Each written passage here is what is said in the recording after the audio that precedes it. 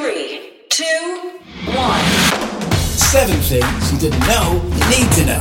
I'm Paul Connolly, and this is the Smart 7 Ireland edition.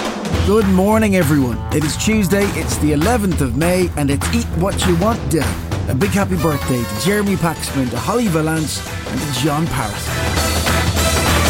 7. There were 381 new cases of COVID-19 yesterday, and no new deaths. Ireland made a huge stride towards opening up, with barbers and hairdressers reopening, along with click and collect retail, inter-county travel, and relaxed rules for funerals and worship. And in advance of further unlocking next week, Leo Varadkar said the vaccination programme is going well. Things are going very well in the vaccine programme. I think the HSE has done a great job. We should be in a position to vaccinate about 250,000 people this week. The 2 millionth dose will be delivered at some stage this week. He also had some positive words for antigen testing after the Chief Medical Officer's concerns over Lidl selling antigen tests along with barbecue supplies. So the government supports the wider use of antigen testing. We approved a report prepared by Professor Mark Ferguson, the Chief Scientific Officer, only a few weeks ago. And the way we see antigen testing is an additional health and safety measure. It's not a substitute for anything else, for masks or social distancing or isolating if you feel sick and getting a PCR test. It's an additional health and safety measure, and that's the way we should think of it. So we're doing pilots in schools, pilots in colleges. Could be really important in helping students back on campus in September and October. I know Minister Harris is very committed to that. Restrictions on visits to nursing homes and hospitals have been difficult for families of patients. And whilst restrictions in nursing homes have now eased, one area where restrictions still seems to apply is in relation to maternity care, with reports of husbands waiting at windows to see their newborn children. Chief Medical Officer Dr. Tony Houlihan was on RT News yesterday and he addressed the issue. Well, there's no, if you like, national public health reason for that, but you might find in a local situation whereby if there is an outbreak in an individual institution, that might lead to an outbreak in that individual institution taking a different measure to the national situation. But at the moment, we don't think that there is a justification for a continued maintenance of a policy that partners are not allowed to visit during the process of labour in maternity hospitals. As the US recovery seems to have stalled with jobs numbers dropping, there's been suggestions from Republicans that people are reluctant to stop claiming unemployment and to get back to work. Joe Biden addressed the issue. We're going to make it clear that anyone collecting unemployment who is offered a suitable job must take the job or lose their unemployment benefits.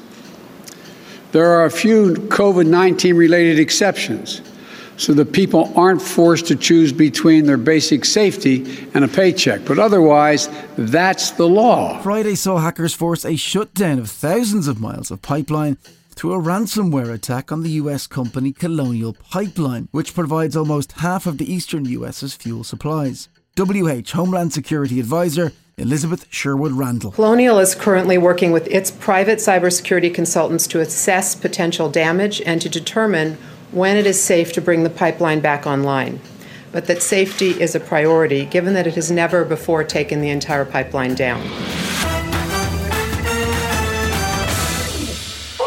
The Climate Change Summit in Glasgow in November is shaping up to be a really big deal.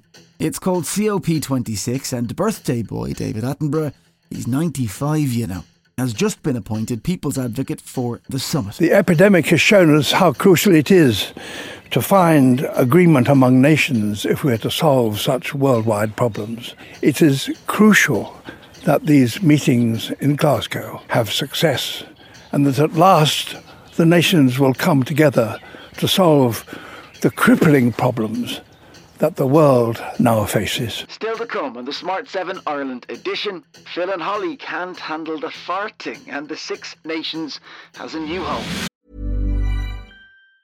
Planning for your next trip? Elevate your travel style with Quince. Quince has all the jet-setting essentials you'll want for your next getaway, like European linen, premium luggage options, buttery soft Italian leather bags, and so much more. And it's all priced at 50 to 80% less than similar brands. Plus, Quince only works with factories that use safe and ethical manufacturing practices. Pack your bags with high-quality essentials you'll be wearing for vacations to come with Quince. Go to quince.com/trip for free shipping and 365-day returns.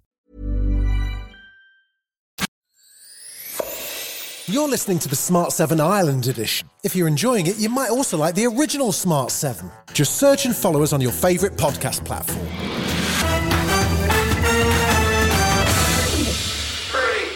Now, there was one game in the Premier League last night as Fulham faced Burnley in a game Fulham had to win to have any chance of staying in the Premier League for next season.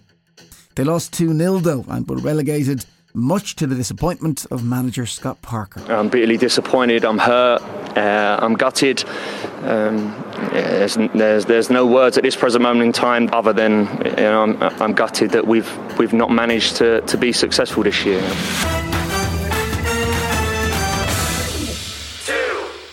Good news for rugby fans, as the Six Nations will remain on free-to-air TV in Ireland. RTE and Virgin Media will now share the rights for the men's, the women's and the under-21s Six Nations starting from 2022.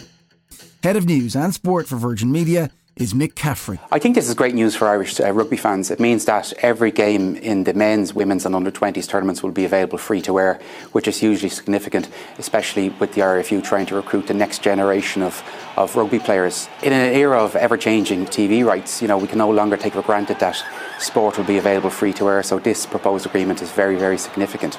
It also makes sense for broadcasters to collaborate and work together to ensure that as much live sport is available on free-to-air television as possible.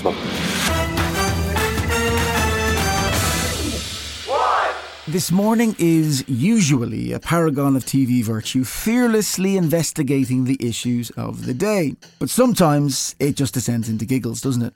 Yesterday they tackled a woman who sells videos of her farts on the internet, no less. The woman, Emma Martin, has just quit her job as a travel agent to sell videos online. And believe it or not, she makes around $3,000 a month. Excuse her, out of toilet humour by selling videos of herself on the internet. Breaking wind. That last one. My goodness. I mean, you dread those, don't you? It sounded like she almost followed. Stop it now. Stop it. That's the sound department. The thing is... Stop it. The thing is, it's never not funny. Little one. Little squealer. This has been the Smart 7 Ireland edition. If you're listening on Spotify, do us a favour and hit the follow button. We're back tomorrow morning at 7 a.m, so please do like and subscribe everywhere, or enable our skill on Alexa.